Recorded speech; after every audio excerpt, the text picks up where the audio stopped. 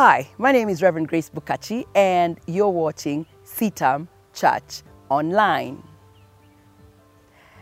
So, I started a topic that is a bit ouchy,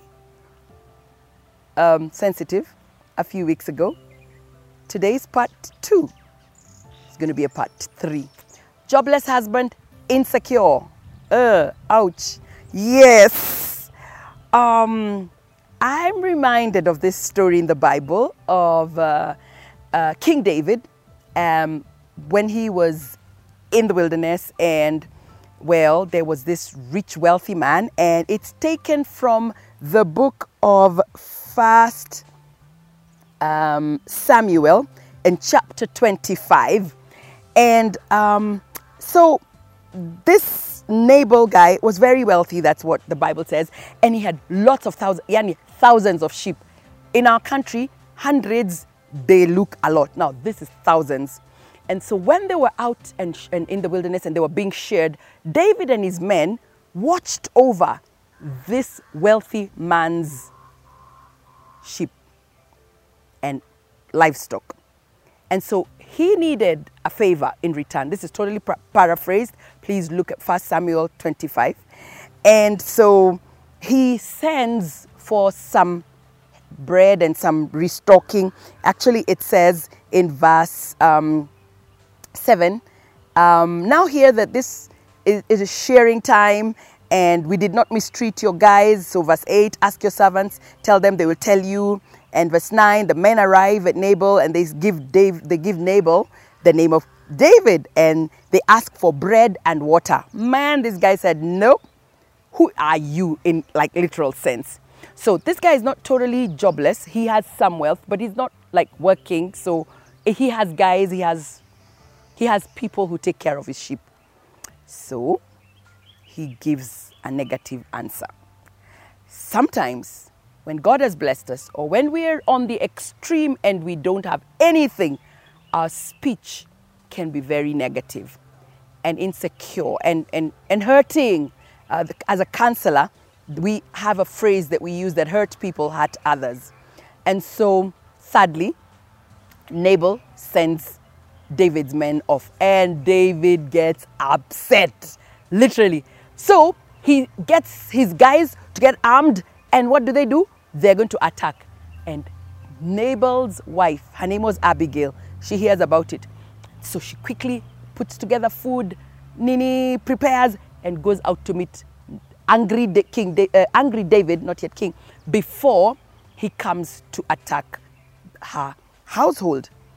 Now, ladies, there's a lesson for us to learn. She could have said, let him come, let him kill. But she didn't do that.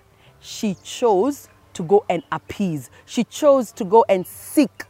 Now, what a lesson to learn, that yes, that husband can be jobless, that husband can be blessed. So notice the two extremes of the pendulum, but the part of that I want us to be concerned about is that reaction, that response, that anger, that whatever it is that caused Nabal to respond the way he did.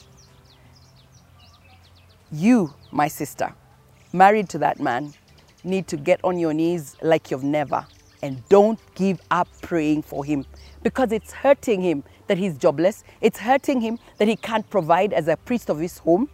And your responsibility, yes, is to respect him, to love him, and to pray for him. Respect him, love him, pray for him. He may not show you any of the affection and care that you intend for him to show you. And it may hurt. It may hurt very bad.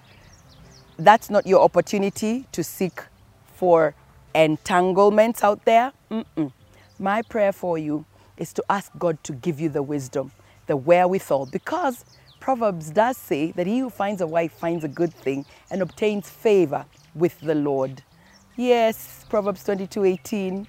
I'm asking, respect that brother, love him, care for him, and pray for him. Even in this wilderness season of his life, when he's insecure and saying hurtful things, perhaps even to you, perhaps even verbal abuse or physical abuse. I am aware that even in Christian circles, sadly, that we do say things and hurt one another, please reach out. Reach out. Reach out and ask for help. Let us know.